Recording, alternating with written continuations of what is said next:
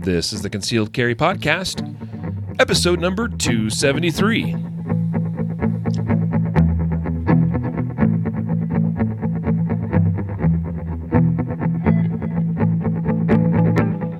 And welcome to the Concealed Carry Podcast, part of the ConcealedCarry.com network. I am your host, Riley Bowman, joined today by Matthew Marister. What's up, dude? Hey, man. How are you guys doing? Good, man. I'm just thrilled to be here and thrilled to talk with you today about some really important stuff, both on the kind of legislative side of things and also on the tactical, justified save side of things as well. And we have a couple stories too of where people made some mistakes. We'll talk about what those mistakes were, and those are always, I just think, so valuable because I would much rather learn from someone that made from someone else's mistakes than from my own.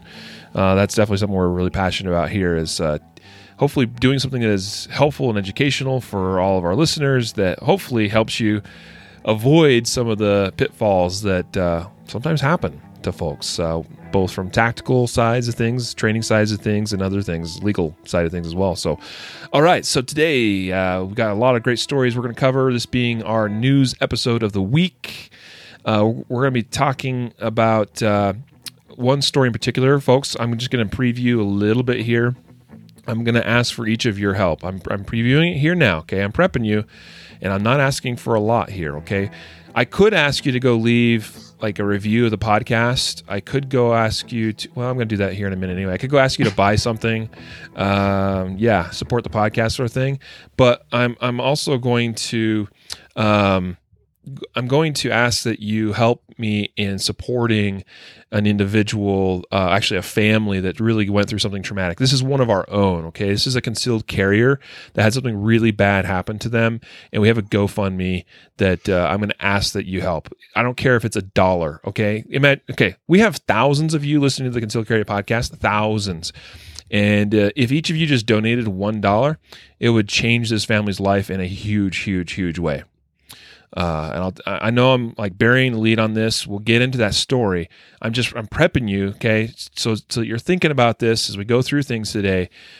I'm just asking for like $1. Now, if you can do 5, that's awesome. If you can do 10 or 20 or more, like that would be even more amazing. But if everybody just did $1, it would literally change this person's life, this family's life. So that's really all I'm asking for. But this is a podcast too, and in a business that we're trying to run. So I do got to point out that today's episode is made possible by folks like you that support efforts like our complete home defense video course going on right now. This is your last chance, by the way, during the interest says money, dollar signs. This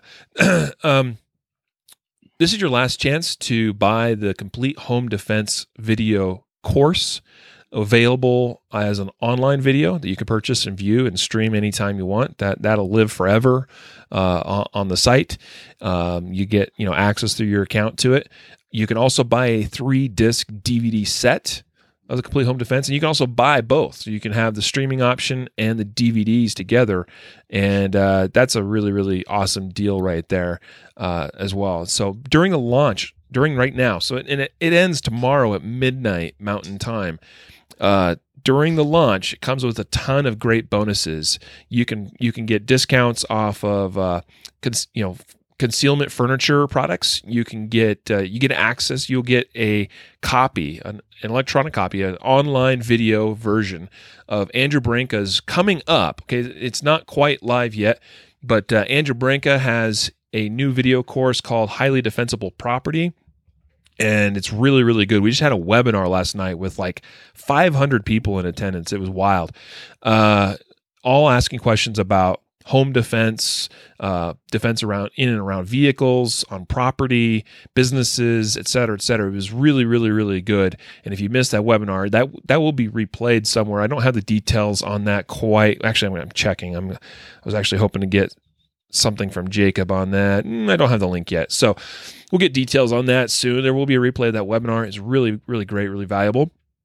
Jason here is viewing on Facebook, said, what a great show last night. So thank you, Jason, for being there and for watching that. I'm glad you enjoyed it. So the Complete Home Defense course, a lot of free bonuses available as part of the launch. Those bonuses go away once the launch ends tomorrow, being the 14th of November at midnight. Let me come back to the highly defensible property thing with Andrew Brinka. That is $100 minimum. That's what he thinks that course is going to sell for right now when it goes officially live. That's included free with our Complete Home Defense course. That's like no brainer. Like, you're getting $100 training course from Andrew Brinka for nothing if you just go and buy our Complete Home Defense course. So how can you do that? Go to concealedcarry.com/home defense. Concealedcarry.com/home defense. All right. And it ends tomorrow. So this is the last you're going to hear me talk about it for a while, probably. So that's your last chance. Okay. Also, I want to preview that we have our Guardian Nation Black Friday sale coming up next week. Next week is Thanksgiving. Can you believe it, Matthew? No, that's crazy. It's insane, bro. Yeah. Yeah. So Thanksgiving coming up on Thanksgiving night at midnight Eastern time. Our annual Black Friday sale goes live. And I just want to preview a couple things with that. Now, just so folks know, yes, there's this whole controversy of Black Friday and Thanksgiving night and stuff. That's why we don't start it till midnight on Thanksgiving night, midnight Eastern time. So it is 10 p.m. Mountain Time, 9 p.m. West Coast time, Pacific time, right? Hey, this is our annual thing, a way we give back to our Guardian Nation members. We have some awesome, incredible doorbuster prizes. Prizes meaning they're prizes. You're getting these for like below cost substantially. Our doorbusters are all minimum 75% off. Let me tell you about a couple of those, what we have for our doorbuster items. This is brand spanking new, hitting the market from Veridian, their long-range illuminator. Basically, this is like a flashlight on steroids. And you have a couple options. They have, I think, white light LED, but they also have like night vision type, like LED illuminator type stuff here. This is really, really cool stuff. Veridian long range illuminator. That's going to be available 75% off.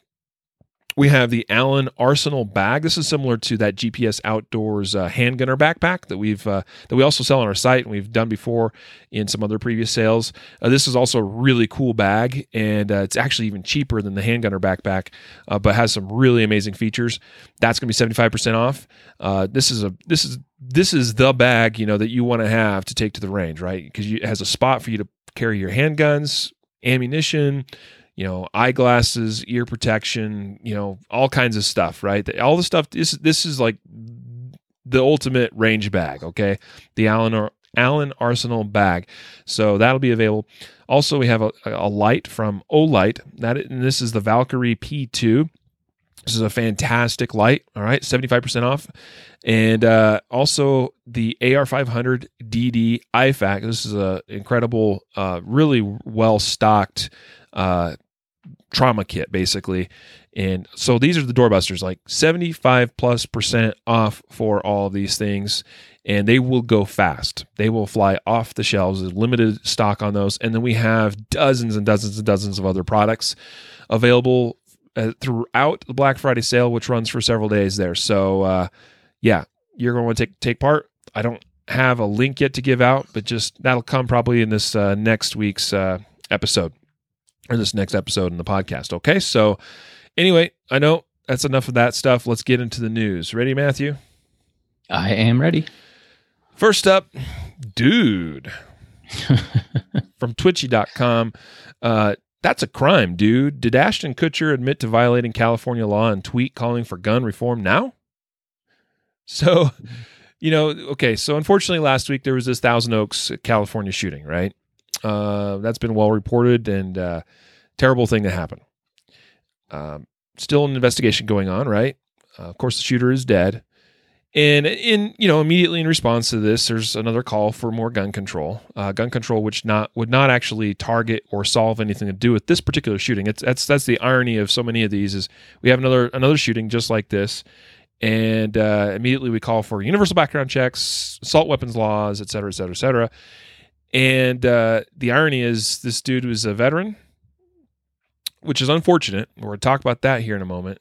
He obviously had some mental health issues, okay, which affects many veterans, but not every veteran is going to, like I said, we're going to talk about that, Matt. And Matthew, you are well versed to talk about this sort of thing, you being a Marine, retired Marine.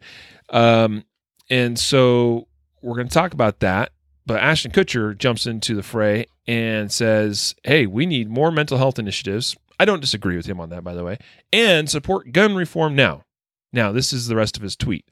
My friend gave me a gun as a gift in the parking lot of the Borderline on my birthday. I've never shot it. I don't think I ever will.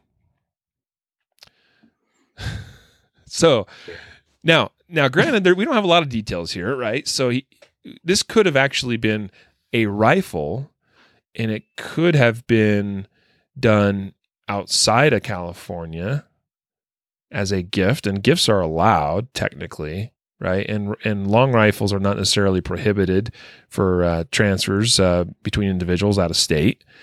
But then again, I don't know about California. California may have said, hey, you're a resident of California. You can't acquire firearms without going through the proper procedures. I don't know, but it definitely sounds suspect. It sounds like this is something that happened in a parking lot. And he says of the Borderline on my birthday. It's like, did this happen before he was 21 or 18 or like, I don't know, dude. Like, so he was getting flamed big time, by folks saying, dude, did you just admit to a crime? Yeah, I mean, maybe it's a BB gun. Maybe I don't know what it is. It's Ashton Kutcher, right? Didn't he do the punk thing and all that? So who knows? But like, it's funny how they're going to talk about common sense. He'll even say like, let's do common sense laws, and then like he violates something that what he said would technically probably be a violation in many states, right? And they would pass that as like universal background checks. We don't want this gun hole loop or the gun show loophole, so let's close it. That's common sense.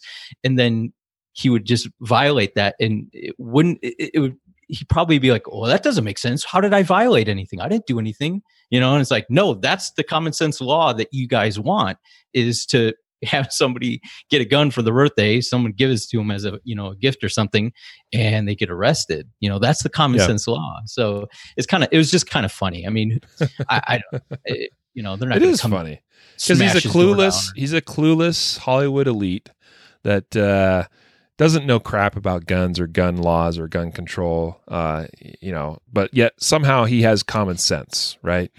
I was thinking, Matthew, that this totally could be a fake gun, and he's probably so clueless about guns, he probably wouldn't even realize it's a fake gun. It's probably a gag gift from his friend, and he's thinking all this time he's got this gun case sitting around with a gun in it that's not actually a gun. It's like a lighter. A little flag pops out and says "bang" or something like that. Right. Get off my piece, man. All right, so let's shift gears. Let's talk now about obviously last week was election day, a week ago today, and lots of excitement on that day as far as and actually excitement is the point, because I think voters were generally pretty energized in that it was one of the largest turnouts for a midterm election like ever, and which is really impressive. And quite often, by the way, especially with a president like Trump, the other party's base usually, is going to be mobilized a little bit better and have a better turnout, which they did have a great turnout, but the Republican Party voters and other voters also seem to be pretty mobilized and energized to get out and vote. Pretty record numbers from both major parties. Now, on the podcast, I know folks a lot of times probably want to see more of this from us, as far as like getting into kind of the political, partisan political type stuff. We don't do that here, even though you probably have a sense of. I'll just say I'm a registered Republican. Doesn't necessarily mean I identify 100% with the Republican Party, but it is that I believe in trying to work the system through the party system, because that's the system that we have. I know that there are those that would prefer to be independent and just do their independent thing, and that's fine. But I like participating in primaries and caucuses and all that stuff, and because I think that's where a lot of it starts. Is I want to see the best candidates get on tickets from the get-go, and that's where I'm able to influence that, right? So that's me. Jacob is, I think, unaffiliated, but and I know many that listen to the podcast are going to be, self-described or even registered libertarians, which is cool. The point is, you know what? We may be all, and actually, I know we have listeners of the podcast that are Democrat. And I know that it's blowing some people's minds right now. Like other listeners of the podcast are like, how can you be a Democrat and listen to the Concealed Carry podcast? The answer is, I don't know either, but we still love them. Because you know what? This is why we don't do the partisan politics thing here on the podcast, is because our number one thing is pro-gun. We like guns. We love guns. We love the Second Amendment. We support the Second Amendment, what it stands for, the right of self-defense, the right to carry whatever arm that we think is reasonable and necessary to defend ourselves and our families in this country. That's what we're about here on the podcast. Sure. That said, it's really challenging sometimes to talk about something. So I hope our Democrat friends are understanding sometimes when we go down this path a little bit, because it's hard to not point out the fact that it's pretty clear that the Democratic Party platform is generally anti-gun, more gun control, right? So here's the deal. A lot of the country went blue last Tuesday. And specifically what I want to focus on is, yes, we know that the House flipped to the Democrats. We're talking about the U.S. House of Representatives went blue. All right, that was a pretty big loss. Yes, it was not as bad as some people expected. This did not qualify quite as a wave, a blue wave, as they like to say. Historically, a wave election. When you're looking nationwide, and you don't just look at like the U.S. House or Senate, but you look at all of the different state legislatures, you consider it a wave when one party flips about 500 seats nationwide. We're talking like the state level seats. And this particular one flipped about 367 seats to the Democrats. So it did not quite reach the status of a wave, okay? That's probably like the one good thing, right? Like that's like the one good thing we can point out and be like, okay, this could have been way worse as far as putting folks in power that are more likely to impact the Second Amendment on a variety of levels, federal and also state levels. However, here's what I want to talk about as far as an analysis. And those of you on my Facebook, I'm sharing my screen real quick here with you.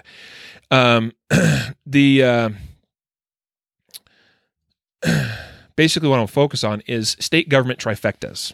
All right. And trifecta is when a state government is, you basically look at it like your governorship, your state senate, and your state house. All right. And when all three of those houses and or seats are controlled by one party, then you have what's called a trifecta. Right. I know this is not news for some people. Okay. So here's this image, and the links in the show notes, folks, by the way, and today's show notes can be found at concealedcarry.com/episode 273. So link to this page on Ballotpedia is because this is just a really simple, great summary of everything that occurred. What we're looking at here is a comparison of before the election and now post-election, and the changes in that occurred there. Okay, so basically, you see there's 6 states that were either red or gray that changed to, actually, I don't know if any of them were red that completely flipped. No, there's not any. But these were states that were still mixed, meaning they had a split, something was controlled by one party and at least something else was controlled by the other party. So whether it's the governor seat or the House or the Senate for that particular state, right? So what we saw happen is that Nevada, Colorado, New Mexico, Illinois, New York, and Maine all went to a blue or a Democrat trifecta. And so what does this mean? Why am I focusing on this? Because those are now 6 states that are prime, that are ripe for some major anti-gun legislation to come down the pike. Mm-hmm. Okay? start of the year when typically these elected officials now be taking their seats. So come January 1, 2019, folks, if you're in one of those 6 states, congratulations, you've won the lottery, and that your state is about to get probably a lot tougher in terms of gun laws. I know things here in Colorado are going to get very ugly. The entire state went blue. Yeah. Our governor seat, blue. House, Senate, blue. Now, previously, what it was is we still had a Democrat governor, Democrat House, but the Republicans controlled the Senate. And so they had tried to pass different things, and it wouldn't quite get through the Senate. And now that is now gone. The Secretary of State, Democratic. Attorney General, Democratic. Attorneys General can have huge impacts in states as it relates to gun policy. Everything went to the Democrats here in Colorado. It's going to get ugly. Now, I know that some of you are going, "Hey, Riley, stop picking on the Democrats." Well, it's the reality. That's what we're going to see. And it's, you know what? Like I said, I still love you if you're a Democrat. I honestly don't care. I really don't care what party you are. But I'm just speaking from what we are pretty confident is going to happen is that in these 6 states where now we have these new trifectas, it's going to get ugly in the next legislative sessions. All right. Now, the other thing I want to focus on is that there were several Republican trifectas that we lost. That would be states like Kansas, New Hampshire, Wisconsin, and Michigan. Okay? Those 4 states were red trifectas and now are no longer. They're split. Okay? And several of those, in fact, I think, let's see, Michigan, Wisconsin, I think those all were governors that went, let's see, Yep. Those actually no. New Hampshire would be one exception. New Hampshire, they lost the Senate and the House, but the governor is still a Republican. So yeah, that's what happened there. So we had these states that were very much controlled by what would generally be pro-gun people, and now are less controlled, and it's harder to get things done. All right. So if you had an opportunity to get some sort of pro-gun legislation through those states, that opportunity is a lot. It's basically gone. All right. So, and then Georgia, by the way, is kind of on. We don't know what's going to happen for sure there because they're doing a recount for the governor's race. Okay, you have a Republican-controlled Senate and House, but the governor could go one way or the other. We got that lady that we talked about in the past. I'm not even mentioning her name. I don't care to. I listened to one of her speeches this last week, and I was like, oh, geez, I really hope she does not win. So, all right, that's the reality, folks. So let's see, a total of 10 states as of right now, we've lost ground, as I see it, to influencing pro-2A laws. That should be the big news story here. Not the focus on the U.S. House or anything federal or U.S. based, but the fact that that we lost a lot of ground in 10 states. Right? That's where the real battle's fought, right? Matthew is on these state levels with a lot of these laws. Absolutely. I mean, we see it time and time again. The federal, it's almost like gridlock, right? In the federal government, nothing ever really substantial gets done because they're always worried about the political weight of what's, if I vote for this, I'm going to lose these people and stuff. But state elections and state laws, they're more easily controlled by the people, and that's how it should be. And they have a lot more to lose. I mean, these people get ousted pretty quick if they're going against what their constituency is. So I think it's unfortunate, but at the same time, I think it kind of shows how divided people have become along political lines. It's almost become where you are a Republican or you are a Democrat. There's nothing in between. You can't be kind of on the fence anymore because the two ideologies are so separate. And it's leaving like a chasm for just the average person who's like, dude, I'm a normal person. I don't want to, disband ICE, but I'm not for, I don't know, tax cuts for, big corporations. I want to be able to feed my kids and do this and that. And it's like the parties are neglecting those people because they're picking a Well, side. and that's where the battle is to be fought is folks that are in the middle, right? That don't identify with either party, or are unaffiliated or independent, whatever. That's where the battle's to be fought. I'm not suggest like we have folks on the far left of this country, folks on the far right of this country. We have a bunch of people in the middle, right? The battle is not trying to get the far right people to convince the far left people to go along with them or vice versa. It's about trying to win the folks in the middle. And this is true of the Second Amendment people. I had this conversation with somebody recently, and I'd said something about, hey, we need to, like, instead of trying to alienate people, like if somebody is not 100% in line with you and their political or legislative thoughts as it relates to the Second Amendment, like you shouldn't immediately attack them and alienate them, okay? Because that does, a lot of times those people are the ones that are kind of in the middle, and they can be persuaded. And so we actually hurt ourselves when we attack somebody that doesn't quite see eye to eye. Like they're generally pro-gun, but they might say something like, you know what, I support Second Amendment, I support concealed carry, I support the right of self-defense, I support the right of an individual to carry a gun outside the home for self-defense, concealed or otherwise, but I just can't quite get on board with these AR-15 and military-style assault weapons. Right? Mm-hmm. Now, our tendency in our community a lot of times is to jump on those people's cases and be like, what's wrong with you? Like it's either you're all in or you're all out. And that, what, like, I understand the sentiment. Like, I kind of feel like, oh, come on. Like, like you should just respect the Second Amendment, and that it shall not be infringed. But if we jump all over those people's cases, then we actually hurt ourselves because we have an opportunity to have a conversation with somebody that's in that boat and try to sway them to our side. Mm-hmm. And if we don't, then we may run the risk of pushing them away from our side. And they might go more anti-gun instead of become more pro-gun. See, it's the people in the middle that we are concerned about trying to persuade. That's what I want to leave it at here today, Matthew. We've got to move along. Yep. All right. That'd be a good lesson, I think, for everybody to take away from this. Yes, our nation is extremely polarized. Our next story is from thehill.com, and it's about Nancy Pelosi. Gun control, she says, will be a priority in the next House. Now, it's a far cry from her being the next Speaker of the House. There's many in her own party that aren't supporting her in that endeavor to become, once again, the Speaker of the House. But I'd say it's more likely than not that she becomes a Speaker, and so she will be a big part of driving the agenda in the House of Representatives.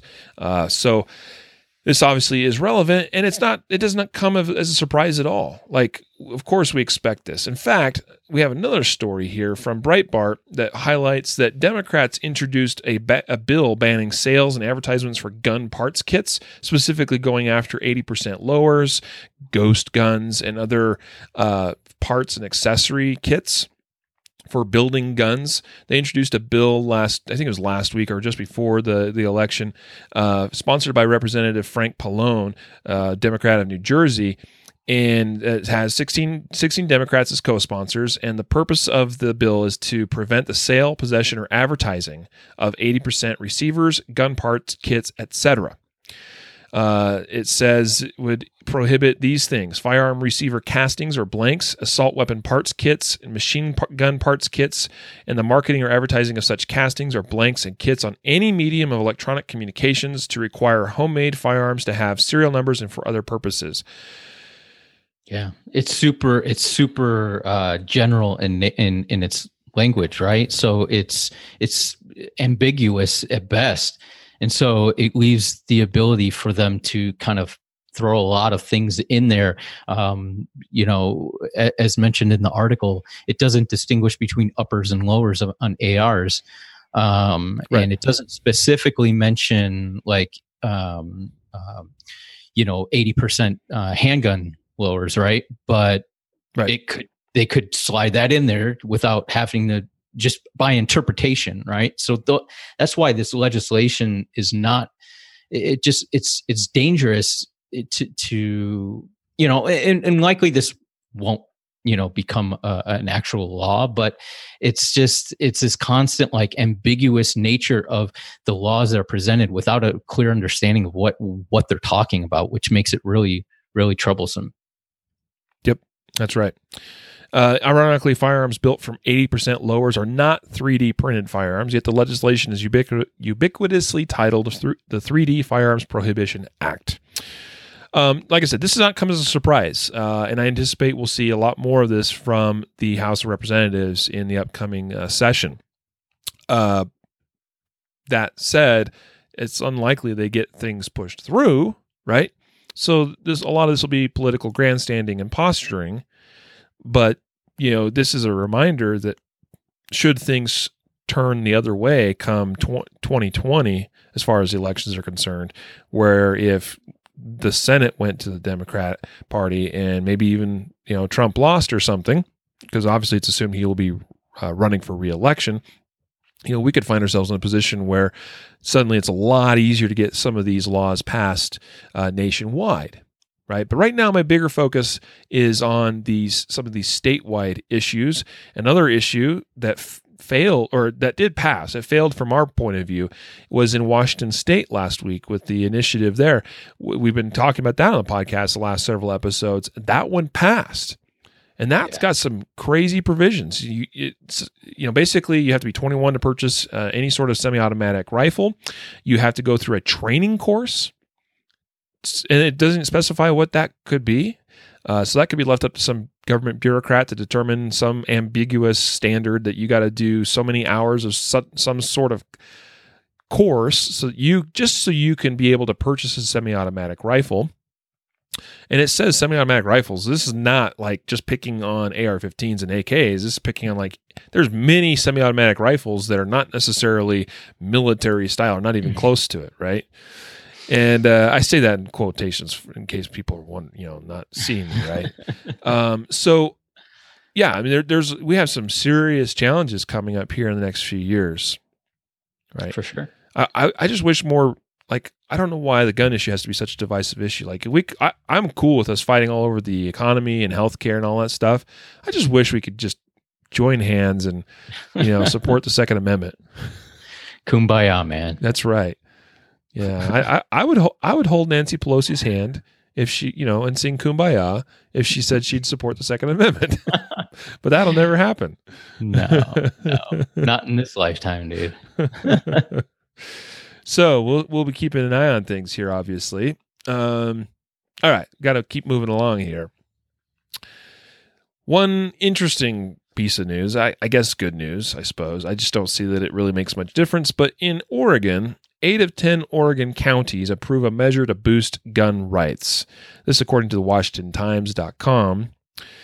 And it says that voters in the following counties: Baker, Columbia, Douglas, Jackson, Klamath, Lake, Lincoln, Lynn, Umatilla, and Union counties passed measures that, they say bolster gun rights, all right? And what it is that residents of those counties now have the right to own a semi-automatic weapon and high-capacity magazines regardless of state or federal law.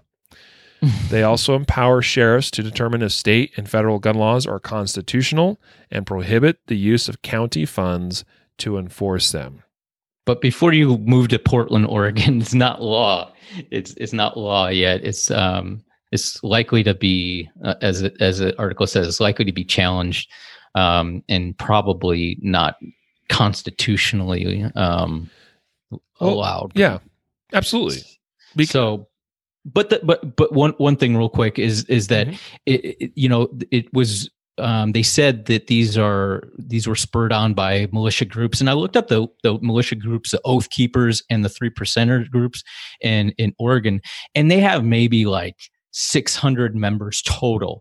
So it's not just these fringe 600 people that got these approved, right? It's the people. So if enough people want this, then it should tell the legislation at the state level, at least, that this is the group that I'm representing. These are my people. And so maybe this will spawn some other other gun laws and maybe some better laws out there in Portland, Oregon, because I know they probably have some pretty restrictive stuff out there as far as local laws. Yeah. So here's the thing with this kind of thing, and I've seen other cities or counties and even states, and now states themselves have a little bit more of a ground to argue on than a city or a county. But so other jurisdictions have tried to pass similar measures, and these almost always don't go anywhere and are mostly symbolic. And the reason why is because we do live in the United States of America, and we have this thing called the U.S. Constitution, and that Constitution is fairly clear on the rights of the federal government, the rights of states, but that does not speak to cities and counties. It's talking about a division between a federal government that's limited and state governments, and the balance between them, and checks and balances. And so if you have a city or county that tries to pass something that goes distinctly, and I get that we have other issues, whether it's immigration, whether sanctuary cities, or marijuana, related stuff, or other drug related things that cities and counties will sometimes go against the federal government on, and the federal government basically chooses not to go after them. I don't see that that's going to be the case with some sort of, like, the federal government suddenly decides to really overreach and crack down on guns. It's going to crack down on guns. Like, it's not drugs. It's not immigration. Right. This is a much, I think, more. I just don't see that this would uphold in any sort of court. I mean, a city or a county does not have sovereignty.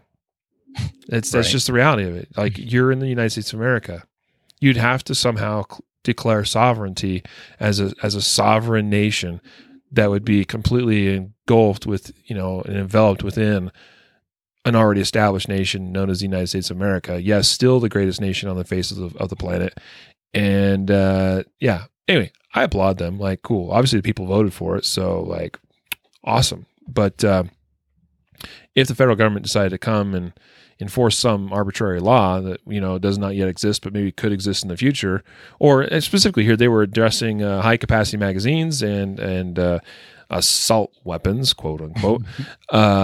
And that could be something that could be passed potentially, at some point down the road on a federal basis, even, go back to the assault weapons ban of 1994, right?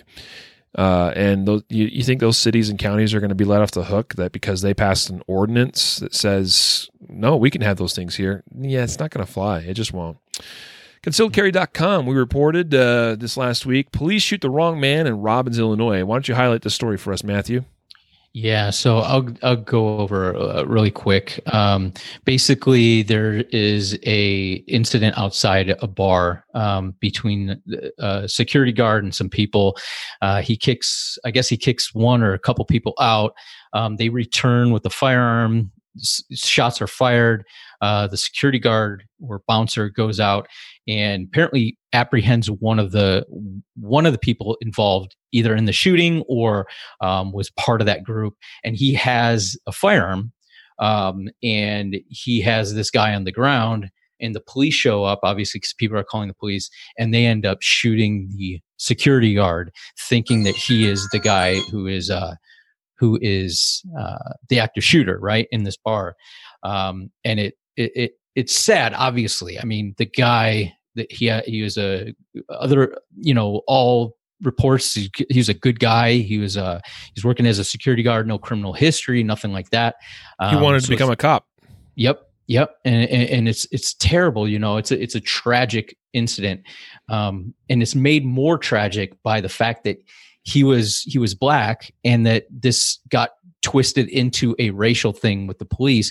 And just from my point of view, and look, I don't know what's in the hearts of the officer and the officer that shot him, but I think that far too often we jump to a simple reason for a complex situation, or something that caused a complex problem. And so it's not so simple. It's not like the guy, the cop showed up, saw a black person and shot him. There's other stuff that goes into it. And I think, maybe it does come out to be a racially motivated thing. I'm not saying that it can't ever.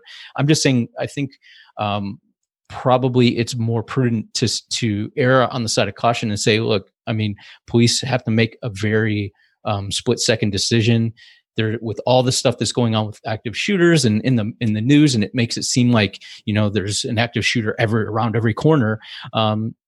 Maybe the officer shows up, he sees a guy with a firearm holding somebody else down, and in the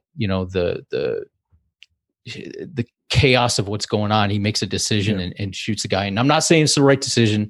I wasn't there. I'm not saying it's the wrong decision. I wasn't there.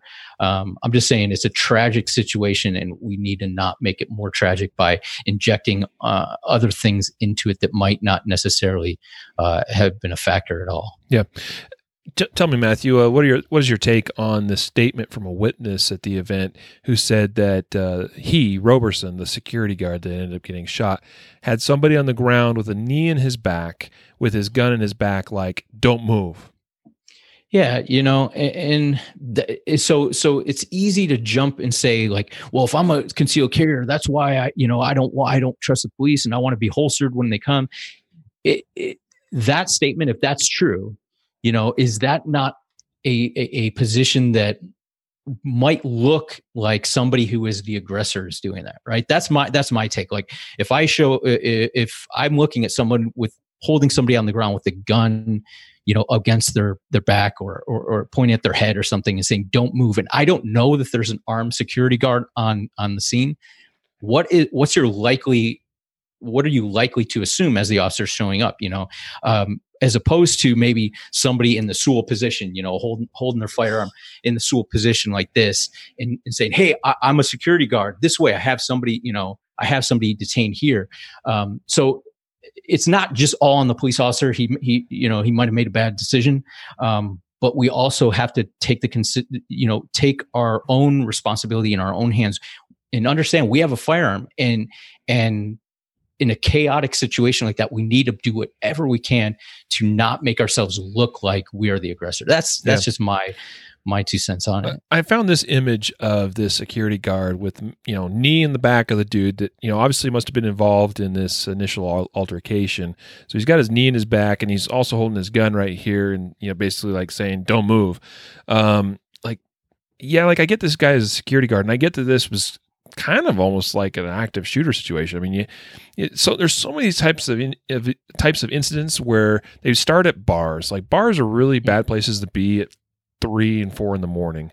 There's just not a lot of good that happens at that time of the night. A lot of times, especially some of these places, you get folks that get into some kind of altercation. They're upset at one another. They're all obviously impaired as well in their thought process, not making good choices and decisions.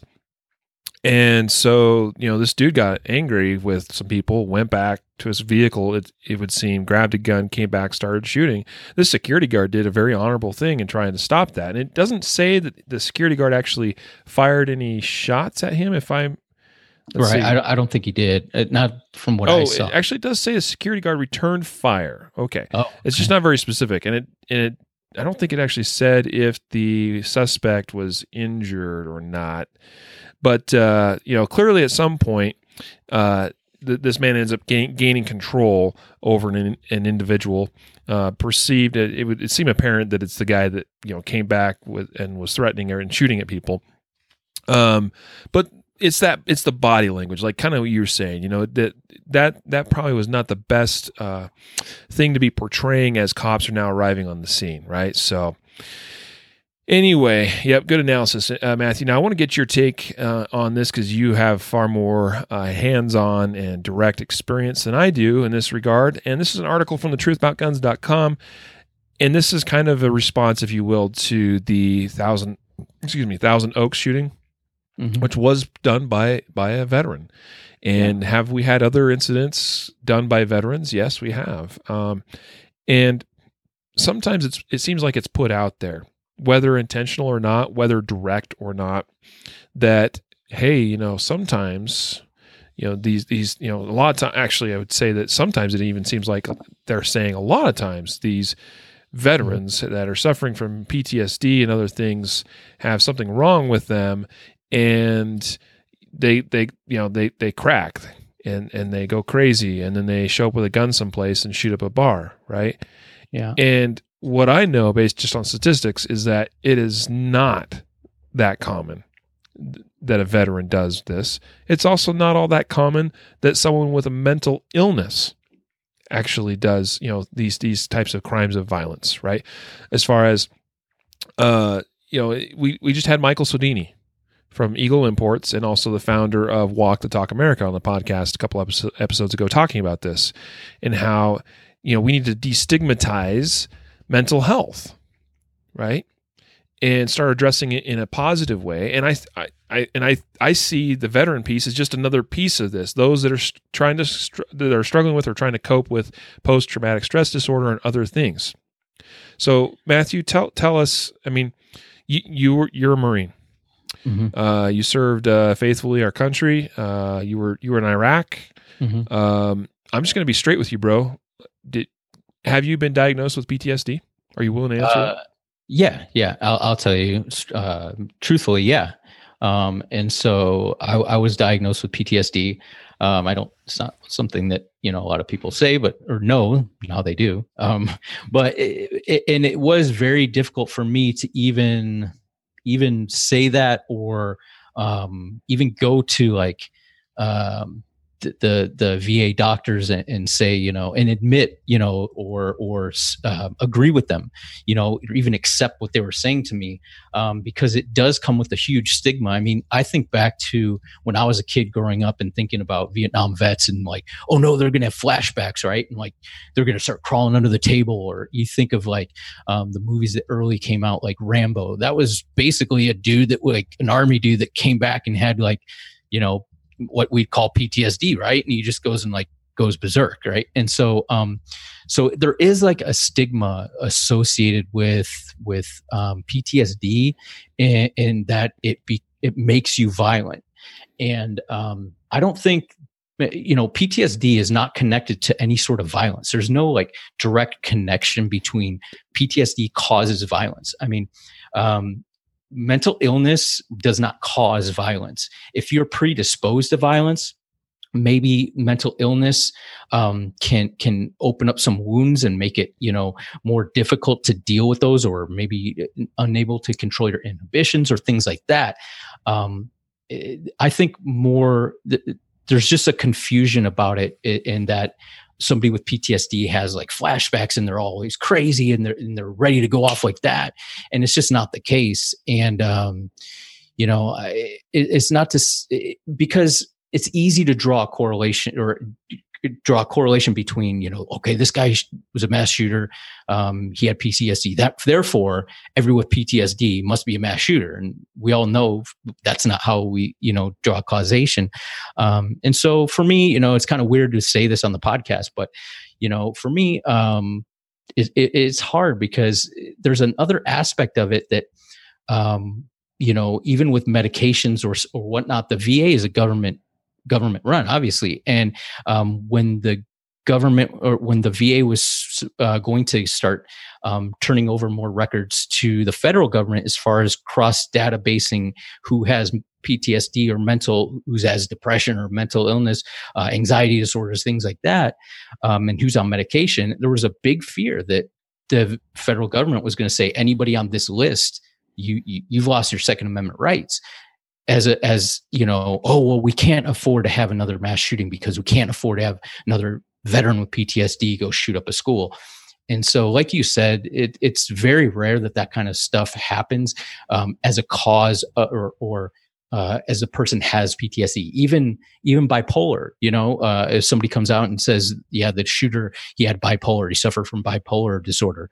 Well, I know lots of people that have bipolar disorder and they don't go shooting up schools. So we have to be careful. And I think the good thing about this article is it emphasizes that we just have to be careful how we stigmatize people and how we stigmatize a certain disorder and kind of blanket those people as fringe people or people that you have to be worried about. Because I know when I first got out of the military, I apply for a department, and they rejected my application, saying that it was too soon to the time that I had gotten out of the Marine Corps, and that too soon to my combat experience.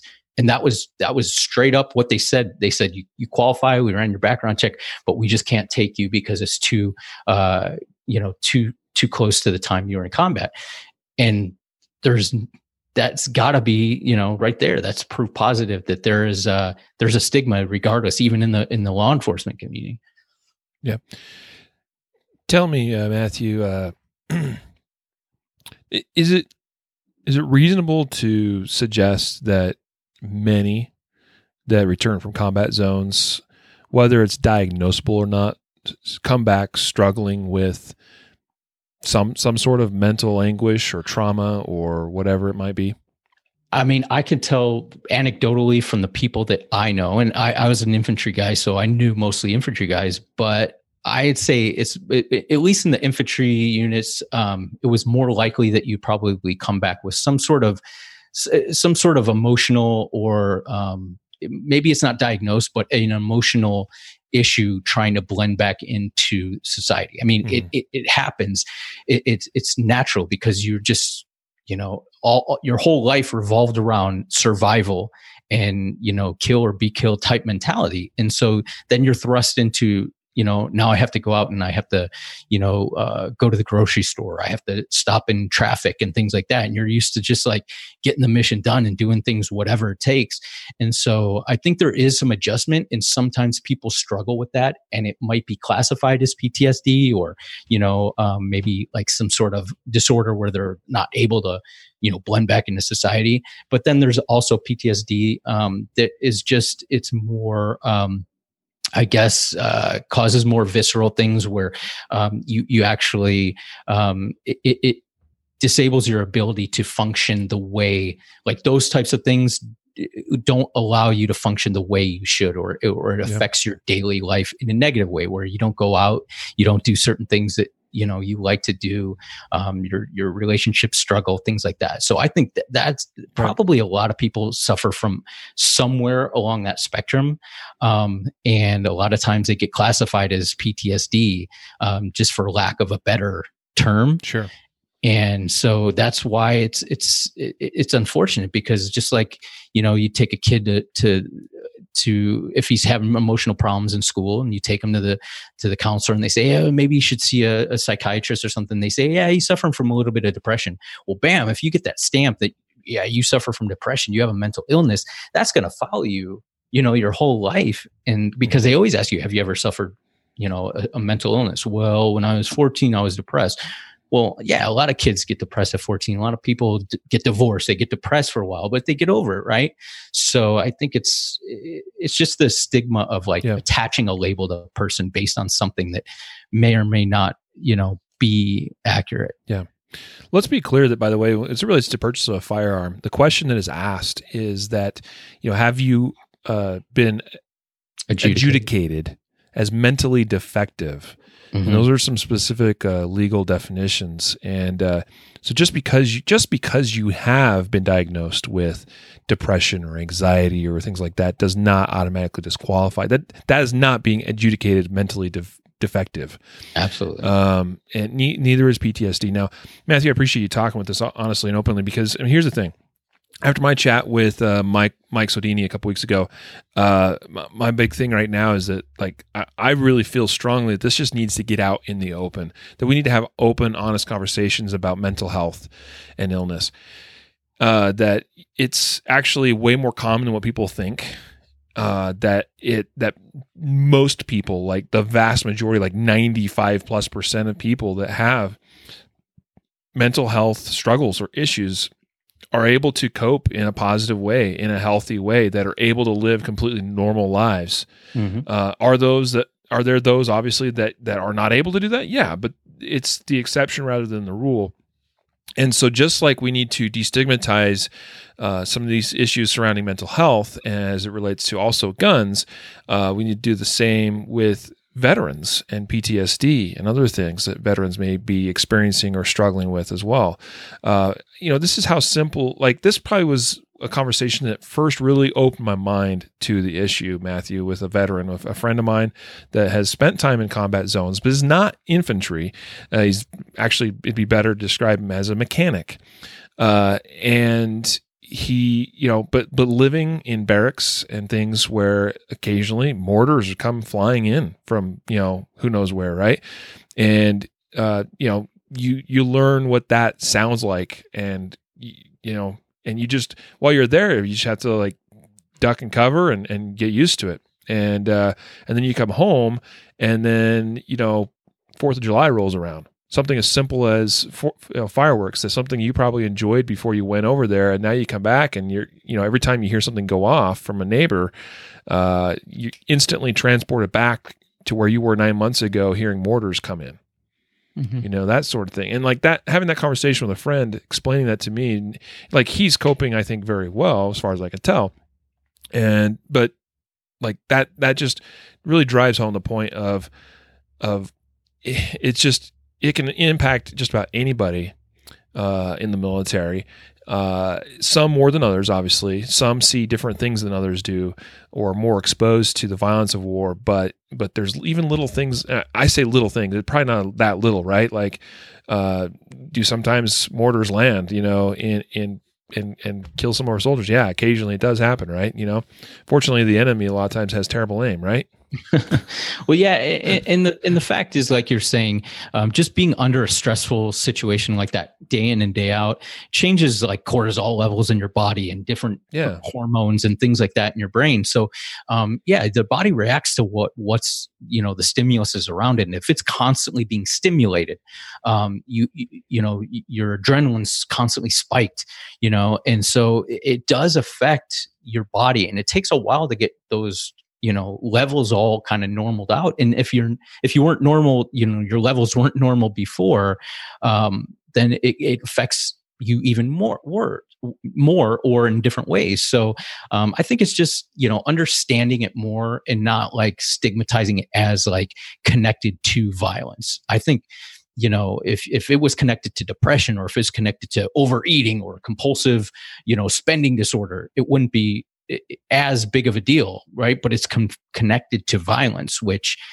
the vast majority of, veterans with PTSD, or anyone PTSD, is not to go shoot up a place, And so that's the unfortunate part about it. Yep. Thank you, sir. Yeah. Thank you for your thoughts on this. All right. So good article too from Piper Smith on truthaboutguns.com. Let's jump now into a story. This is from the Houston area. Title is T-Mobile security guard involved in shooting the injured child, and he has been charged. This is quite a story. It started out with basically a robbery. Okay, so at 4 p.m. on Monday, 2 men entered the store, and they grabbed a phone and took off. All right? That's it, right? 2 guys come in, grab phone, run. A T-Mobile security guard. This must be a rough part of town. I've never been I've never actually seen a T-Mobile security guard, including one that's armed, because this guy intervened during the robbery and fired nearly a dozen shots at the man, striking him. Claire Tidwell, who was in a car in the drive-thru at the McDonald's next door to the shooting scene, was hit in the leg by a stray bullet. She's like, 4 years old, did it say? Yeah, I think so. She's a little girl, okay? 6-year-old. She's a 6-year-old girl. Her father, Danny Tidwell, told the news that he's still reliving the moments after realizing his daughter was shot. We were in the window, we were buying our food, and all of a sudden we heard gunshots. Me and my son, we ducked down because it was so loud. We knew it was close, but we couldn't tell where it was coming from. There was people running all over the place. My daughter was in the back seat, and she said, "Daddy, I'm hurt." He grabbed her leg, applied pressure. Now, something interesting here in the story is it says he actually drove home and called the ambulance that then came and took Claire to the hospital from their home. I don't know if they just lived really close to the McDonald's or the hospital was I don't know. That just seemed really interesting to me, Matthew, that he drove home. Yeah. As opposed to like, let's just drive to the hospital sort of thing, right? But people, right, sometimes panic and don't make very clear decisions in these kind of situations. I mean, this would be frightening, right? That you're just minding your own business and all of a sudden your child, your 6-year-old in the back seat is like, "Dad, I just got shot," right? It says here, now this was the thing that was really alarming to me. First, just some context. This store was robbed multiple times, even just 2 days ago. So yeah, there's a reason why they have security apparently. And this says this. The woman said, this is apparently a woman, she's identified herself as the security guard's mother. She says that the store's manager gave her son, the security guard, permission to fire at a suspect once they left the store in the event of a robbery. Yeah. Oh, buddy. Yeah, the manager's got a lot of power, right? He's like, I'm gonna make my own laws. Talking about sovereignty, right? He has got his own sovereign nation in the T-Mobile parking lot there. But yeah, I mean, this is, excuse me, this underpins every single thing that we always talk about, and people are like, oh, you have to talk about safety again, and knowing where your rounds are, and it's like, yeah, why not? Like, why don't we have to go over this every day? Because it's important. I mean, it's critical. This girl easily could have died, easily could have lost her life over more than a dozen shots, it says, were fired. Right. So it could have been not just her. It could have been, everybody in that car could have been either killed or injured. And so like, it's so crazy. And when you think about it and you break it down and you go backwards and you say, what precipitated all this, this girl getting shot? What precipitated? Well, the initial, the initial cause was somebody stealing a cell phone. And so like, it doesn't even make sense, but sometimes we get way down the road of like, well, at the time he pulled his gun, was he justified in shooting? It's like, no, hang on. What led up to that? Like, why was he even there to begin with? Why did he put himself in that situation? Well, he has the right to go out and, look and see somebody who's breaking into his car. Yeah, he does.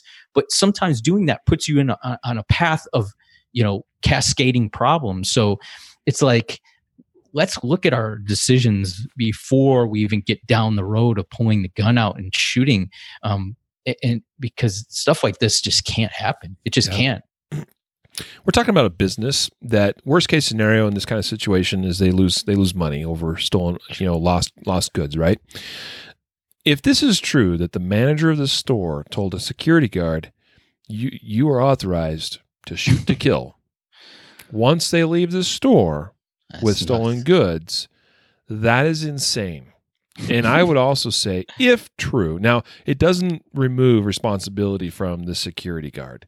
Like somewhere you've got, like as a gun owner, he's clearly a gun owner, and I have no memory of T-Mobile like ever training or authorizing like an armed security team service for their stores. So like this is clearly like he's a security guard. I'm thinking maybe hired by this particular store, and perhaps he has a concealed carry. In Texas, to be a license to carry permit, and he's probably carrying his personal gun. And the manager apparently knows this and is okay with it. Like, if true, like this is insane. But this guy still should he should have been like, you know what, that doesn't really jive with my understanding of the law. Right. But the problem is, there's people that don't really understand the law the way they need to or should. So this is is a comment from High Caliber Concealed Carry Training saying so many things wrong, and that is an understatement, I would say, with this story. Now it looks like, Matthew, you're up against your hard stop. You got to run, and yeah, sorry. That's totally cool, bro. Appreciate you joining me for as long as you could here on the podcast today. Yeah, I'll be tuning in as I go drive. So, hey, actually, that's a good point. Like you could just like use the Zoom app on your phone. I probably could. No, we want you to drive safely. So anyway. All right, guys. Well, thanks a lot. All right. See you, buddy. So, just wrapping up this story here. This just, wow. I mean, this little girl's so lucky. Her family is lucky. The security guard's lucky. The charges would be so much more worse if he had actually killed this little girl. It's just so many. Yes, as High Caliber said, there's so much wrong here on so many different levels. Number one, the fact that it's over a stolen good. As far as we know, the thieves. I was going to say thief, and then I remember there's 2 men that entered the store, but then they only shot at one guy. Apparently, I don't know. The thief here, as far as we know, didn't even have a weapon. Like, just it sounds like walked in, picked up something off a shelf, ran out the door. He gave chase and then fired after him. And, a dozen shots over a phone or an accessory or something. I guess it just say he grabbed a phone. This is insane. This is wrong. This is why we do the podcast. All right. So if anybody knows this man, or if anybody knows anybody working in security, or anybody knows anybody working in whatever, or if you just know somebody that carries a gun, period, like, you should make sure you share the podcast with them right now. Okay. Help us get the word out. Help folks get the information they need. It's so easy to listen to podcasts, right? Because you can get on your phone, you can get on your tablet, you can get on your computer, you can get it anywhere that you might be. Download the podcast, go to iTunes if you're an Apple user, go to Google Play if you're an Android user, or you can download any number of apps. Where we are now on Spotify. So if you're a Spotify user, you can get the Concealed Carry podcast on Spotify. Stitcher, TuneIn, there's a number of others, okay? So, folks, do me a huge favor. Today, tomorrow, this week, share the podcast with someone you know who is freedom-loving, Second Amendment believing, concealed carrying, and even if they're not concealed carrying, well, still share the podcast with them if they're a gun owner or whatever, because we want to convert them to be a concealed carrier, right? So share the podcast, because people need to hear stuff like this so they know ahead of time, like, this is not cool, okay? All right. Crazy story there. I was just so thankful that little girl is okay. It sounded like that wound is not too bad, reasonably speaking. One thing, too, by the way, the other thought that came to my mind was make sure you have a tourniquet with you, or multiple tourniquets. This could have been a situation, we don't know, where this little girl may have needed a tourniquet to apply to that leg. That father may have needed to administer aid to her right then and there. If this had struck a major artery, it could have been very, very, very different for her and for her family. Here's another story. Concealed carry holder accidentally shot himself in leg. Patch.com reports 39-year-old man was wounded when the gun he was carrying went off while he was walking. According to the details here, which are limited, police say a loaded handgun this man was carrying inside his pocket discharged a bullet that struck him in the leg. He was transported to a hospital. He's listed in stable condition, so he's going to be okay. It says that no charges will be filed. I think this is remarkable. This is in Chicago, by the way, because the man has a valid FOID card. That's a firearm owner's identification card that's required of all firearm owners in Illinois, and a concealed carry license. So obviously, it would appear this was an accident. I could definitely think of some jurisdictions that would still charge him with unlawful discharge of a weapon, within city limits or things like that. In this case, Chicago is letting him off the hook. But crazy, I read a story like this and I have to wonder, was he not carrying it in a holster? And I know there's folks out there that do this. They will pocket carry a gun and just throw the gun in the pocket. That's a no-no. If you're going to pocket carry, get a pocket holster. Get a good quality pocket holster. There are a number of them out there. Yeah. So that's all I have to say about this. This seems to me that dude was probably not using a holster, or it could have been a faulty holster.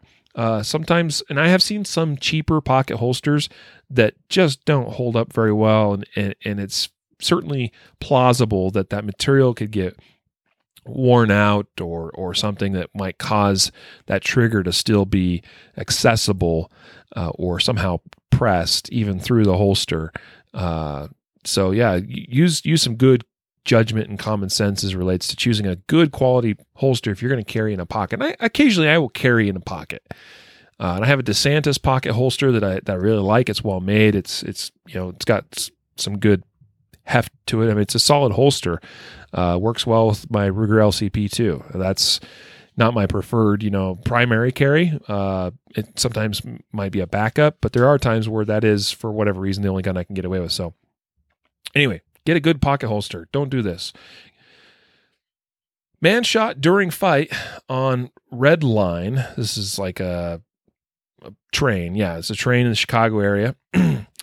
And the story goes, this is according to ABC7Chicago.com. Man who was shot during a fight with another man on the Red Line on Saturday has been charged with aggravated battery. Police said one man shot the other in the stomach, the victim, and I guess they're meaning the man that got shot, right? He then grabbed the gun and beat the shooter with it. Both men went to the hospital. I'd have to say that the shooter, okay, it sounds like he had his gun taken away and then he got beat with it. He's lucky this guy didn't shoot him right back. Now, if you just read that part of the story, you're led to believe that the man that shot the other man is probably the bad guy and the guy that got shot is the victim because it uses the word victim, right? On Sunday, police said the man who was shot was charged with aggravated battery / use of a deadly weapon, and that the other man that pulled the trigger had a concealed carry license. And it's not clear if that man will be facing charges. And they're probably because they're trying to sort out what this altercation was and who started it and some more of the details surrounding it. But it would seem this story reads as though the concealed carrier, the CCWer, was somehow, he was being attacked or threatened and felt that he had a need to draw that gun and use it. The only problem is, and he may very well have been justified. We don't know. Well, that's a detail that would have to get sorted out, right? That's why they're doing this investigation. But what we do know is that after he shot the aggressor, it would seem, he then had that gun taken away somehow, and then he got beat with it. Holy crap. All right. Retention's it's important, folks. And if you have the opportunity to attend some sort of ECQC course, extreme close quarters combat or fighting or anything like that, Craig Douglas, for instance, does a fantastic job with ShivWorks teaching those courses. Greg Elfritz and others, and that's something that I'd like to see us as a company offer some courses on as well at some point down the road, because I think it's really key. That's really what ECQC comes down to is fighting up close, in your face, and at times using a gun, and knowing how to do that and not have it taken away from you, right? So anyway, crazy story there. My goodness.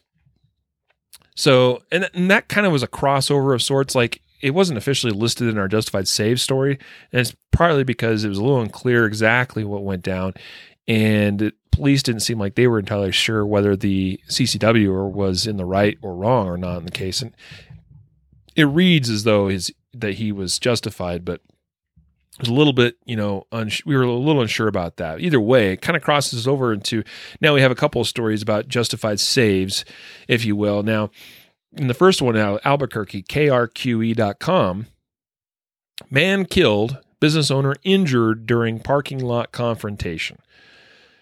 This is an Albuquerque business owner. He apparently owns Chavez Concrete Contractors. And he was apparently, I don't know if he just was there late or if he got some sort of alarm that alerted him to something going on. And so he then reported to the business so he could see what was going on. Either way, this man, he discovered another man wandering around the company parking lot, casing vehicles, looking for a vehicle to steal or to take. So it was around 9 p.m. on Friday night. The owner called 911, and he reported that someone was in his lot casing vehicles. After that call, police said the business owner and the suspect had a confrontation and gunfire was exchanged.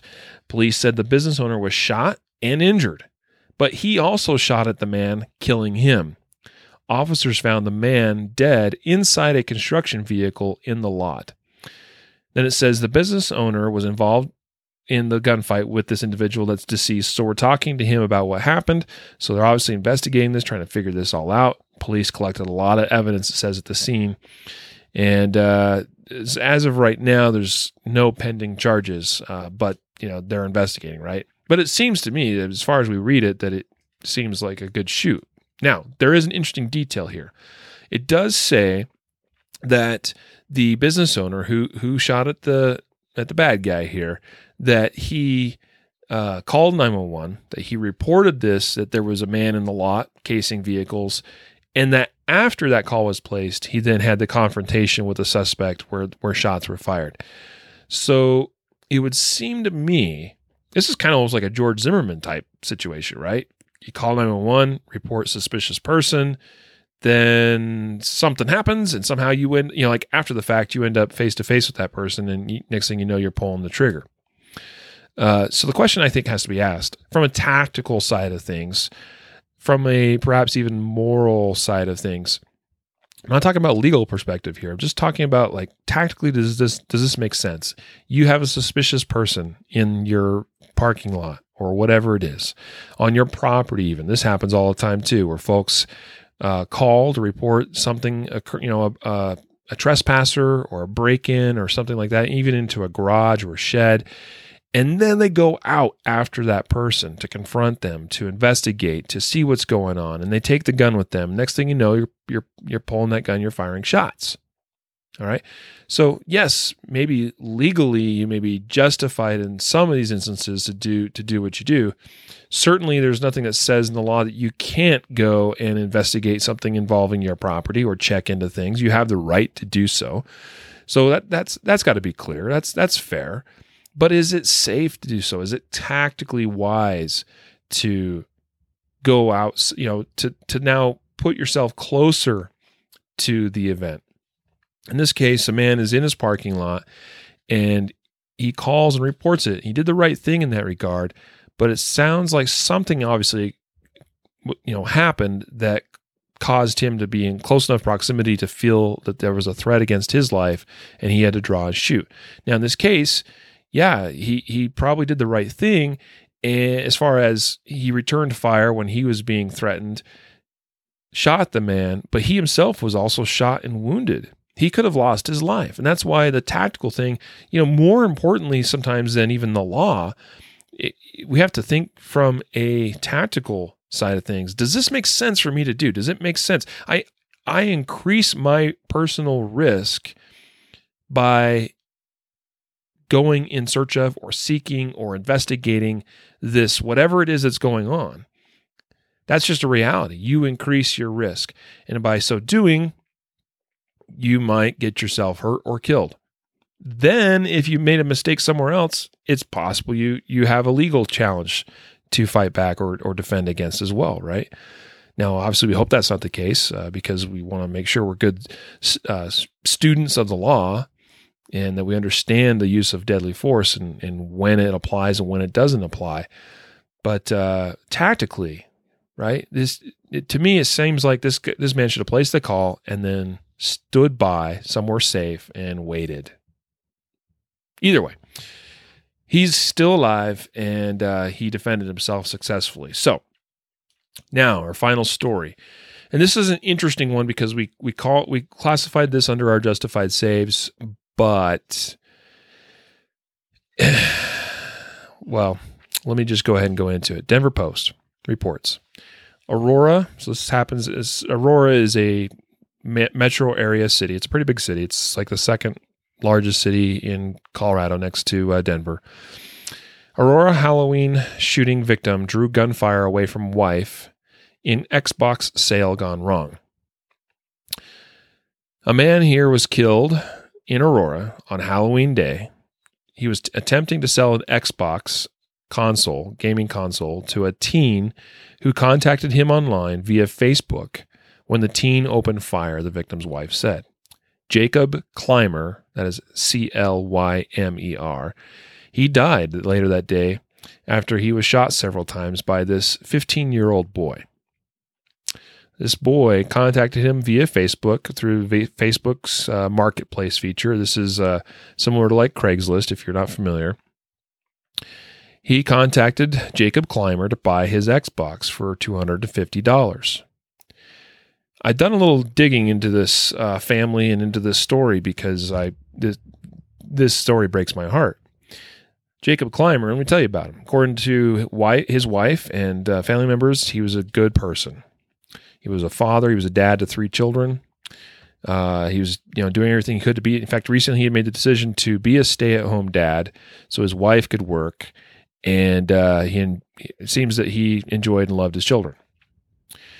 Another interesting fact about them and their situation is that they were going through some difficulty as far as it seems like they were about to lose their place that they were living. Denver and this whole area here it's a very expensive market to live in. Cost of living is very high. It's something that I myself find difficult about living here in this area. They were looking at moving to Texas, and they had actually had a GoFundMe page set up to help raise some money so they could actually be able to accomplish this. So they could move to Texas where the cost of living was less, and they could do it, be a little more successful at supporting their family. So basically, he's selling this Xbox for $250, which is not a lot of money necessarily, but it probably makes a big difference to someone that's in their situation, so that it can pay to move to Texas, and so they can stop from being homeless, keep themselves from being without a home, a place to live. They met this young man, this 15-year-old boy, near some apartments. The buyer pulled out a gun and told the couple to hand over the Xbox. Jacob then pulled out his own gun and told the buyer, "Let's not do this." The buyer, the 15-year-old boy, fired multiple shots. Jacob fell to the ground bleeding. Much of this detail, by the way, is according to his wife, who was right there alongside him witnessing this. In a panic, she tried to save his life, but didn't know what to do because she couldn't find the bullet wounds. She tried to keep him awake. By the way, it's kind of, Halloween was a fairly cool day. It was pretty cold, right around freezing, probably about 4 p.m. It's probably pretty close to, freezing or just above freezing. So, yeah, this is actually a really interesting lesson to be learned, that particularly when you're wearing heavier clothing, it can be very challenging. You need to get that clothing off of a person to find the wounds. That's why a lot of times, after an officer is involved in a shooting, or even in the military, right? When you've just seen a bunch of action, you're going to be checking, and you're going to be having your buddies check you, and hopefully your supervisor, your commanding officer, whoever is going to be, your unit leader is going to be telling you guys, hey guys, make sure you're okay, because sometimes you can have bullet wounds and not even realize it at times, at least initially, right? And it can be difficult to find and recognize, where those might be. So you got to get that clothing clear, or you need to have someone check you very, very, very thoroughly. So, unfortunately, Jacob Clymer passed away at the hospital later that afternoon. He leaves behind his wife and 3 young children, 2 daughters and a son. Miranda Clymer, his wife, says that because of her husband's actions, he drew the shooter's attention away from her and saved her life. She could have been caught up in this very easily. She says, "He was a hero in my eyes and always will be." Police later arrested a 15-year-old boy on suspicion of first-degree murder. They will not release his name because he is a suspect, or because he's a minor. It seems, though, that the prosecutor intends to file at a later time charges to charge this young man as an adult. This is a pretty cold-blooded murder. Now, a couple of interesting things here. So, I want to be respectful to him. This dude is one of our own. This guy is our people. That's why I'm really taking some time to talk about this story. Jacob Clymer was a concealed carrier. He was a CCWer. He had a family. I'd like to believe that he wanted to protect that family, so he carried a gun for defense. This particular day, unbeknownst to him, he was going to have to pull that gun out in defense.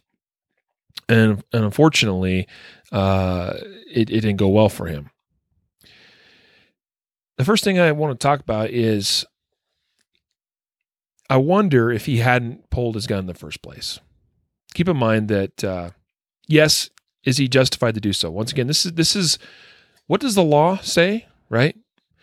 What does good, sound tactics say about a situation? We have a drawn gun. Okay, this kid, he's got the element of surprise. He whips out a gun out of nowhere. You don't have the chance to react, and says, "Hey man, hand over the Xbox." Or it could be whatever. You put yourself in these shoes. It could be your phone. It could be your wallet. It could be the keys to your car. Right? It's an object. It's stuff. Okay. Now, you don't necessarily always know in that kind of situation, is this guy going to take my stuff and then shoot me because he's cold-blooded and wants, doesn't give a crap, doesn't want to witness whatever it may be. But many of these armed robberies will resolve by handing them the stuff and walking away. All right. I can't make that decision. I can't even judge this man from doing what he did. But what I will say is that has to be considered. We have to think about that at least. We can't just automatically go, you know what? Like, if your mindset is, if gun appears in my face, my automatic programming is going to be draw my gun.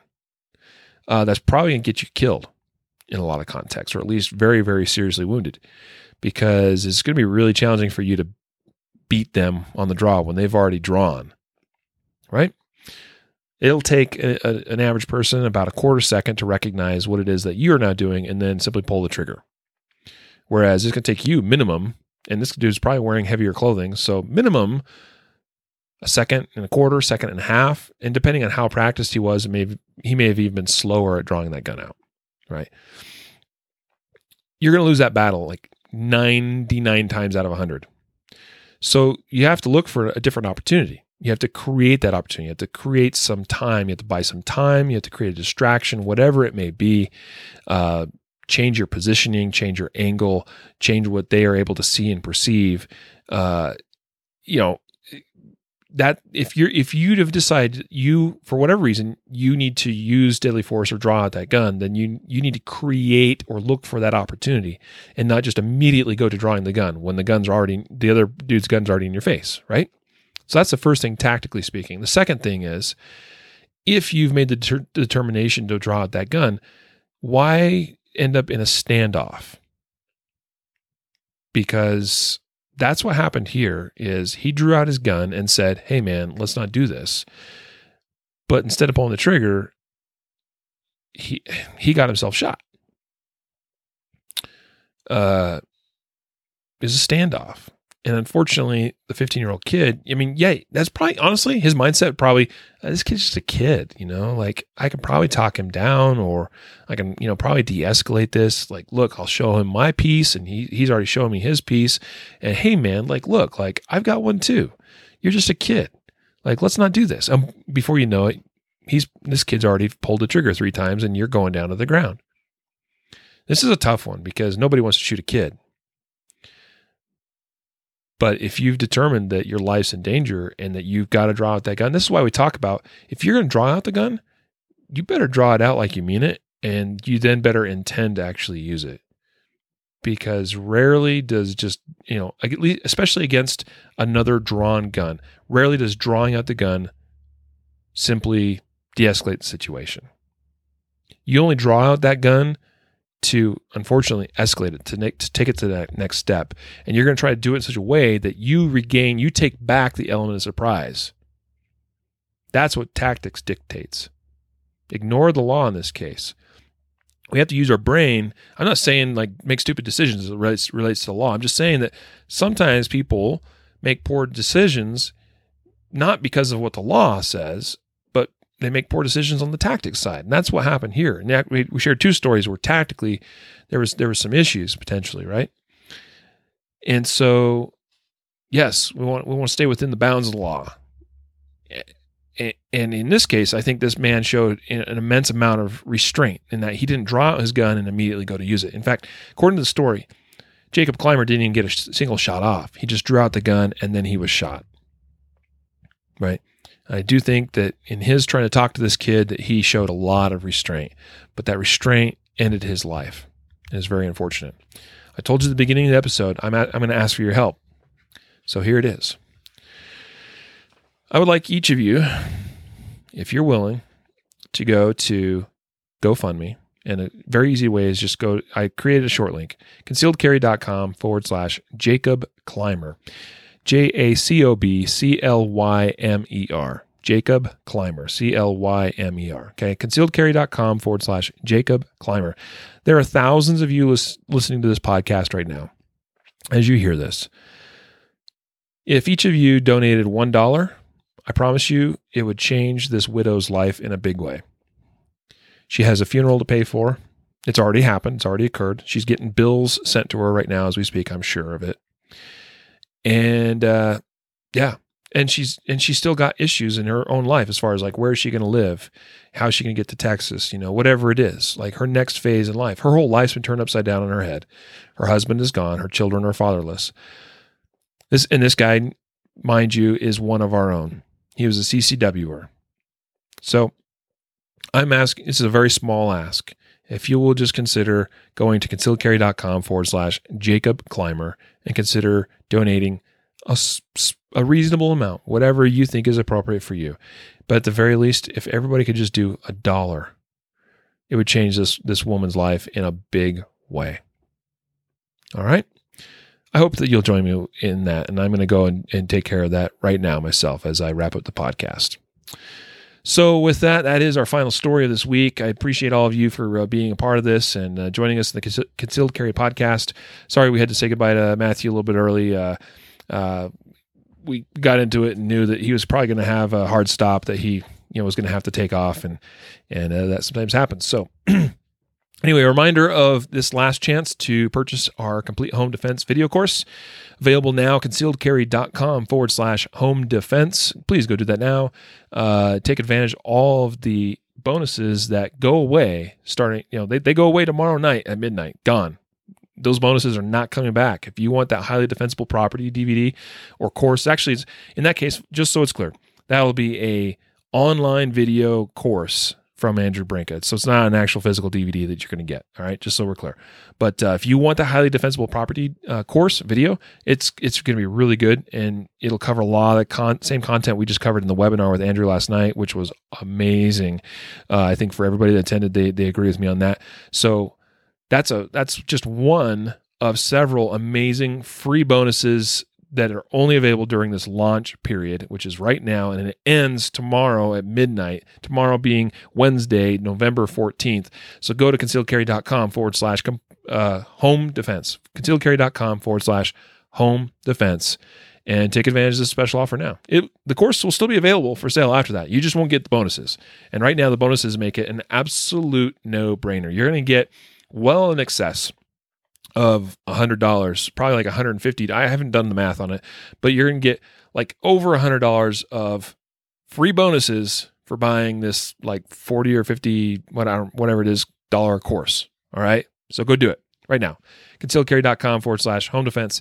And then I hope we'll see you next week in our Guardian Nation Black Friday sale. And that is unfortunately only available to Guardian Nation members. So if you are not a member and you want to take advantage of the sale, including taking advantage of some 75% off tactical and accessory type items, you're going to want to do that. All right. Stay tuned for further details. Next episode, I think we'll have more to tell you about the Black Friday sale. It'll be awesome. It is every year. It's one of the biggest hits the biggest things we do every year in the company. In fact, we don't really make money on the Black Friday sale. We just do it to give back to our Guardian Nation members and do something really cool and special for you guys. You guys place so much faith in us and joining the nation with us, and we so appreciate you. We are so thankful to have you as part of this small select group of people. And so one of many benefits is you get to participate in a couple of sales each year that are huge, save you some big bucks. So guardiannation.com to get signed up. And make sure you do that before the sale goes live next week, Monday, Eastern time on Thanksgiving night. Anyway, that's a wrap. Thanks so much for being here for this episode with me today. Hopefully you got something out of it. So a reminder to train right, train often, and train safe so you can fight hard, fight fast, and fight true. Take care.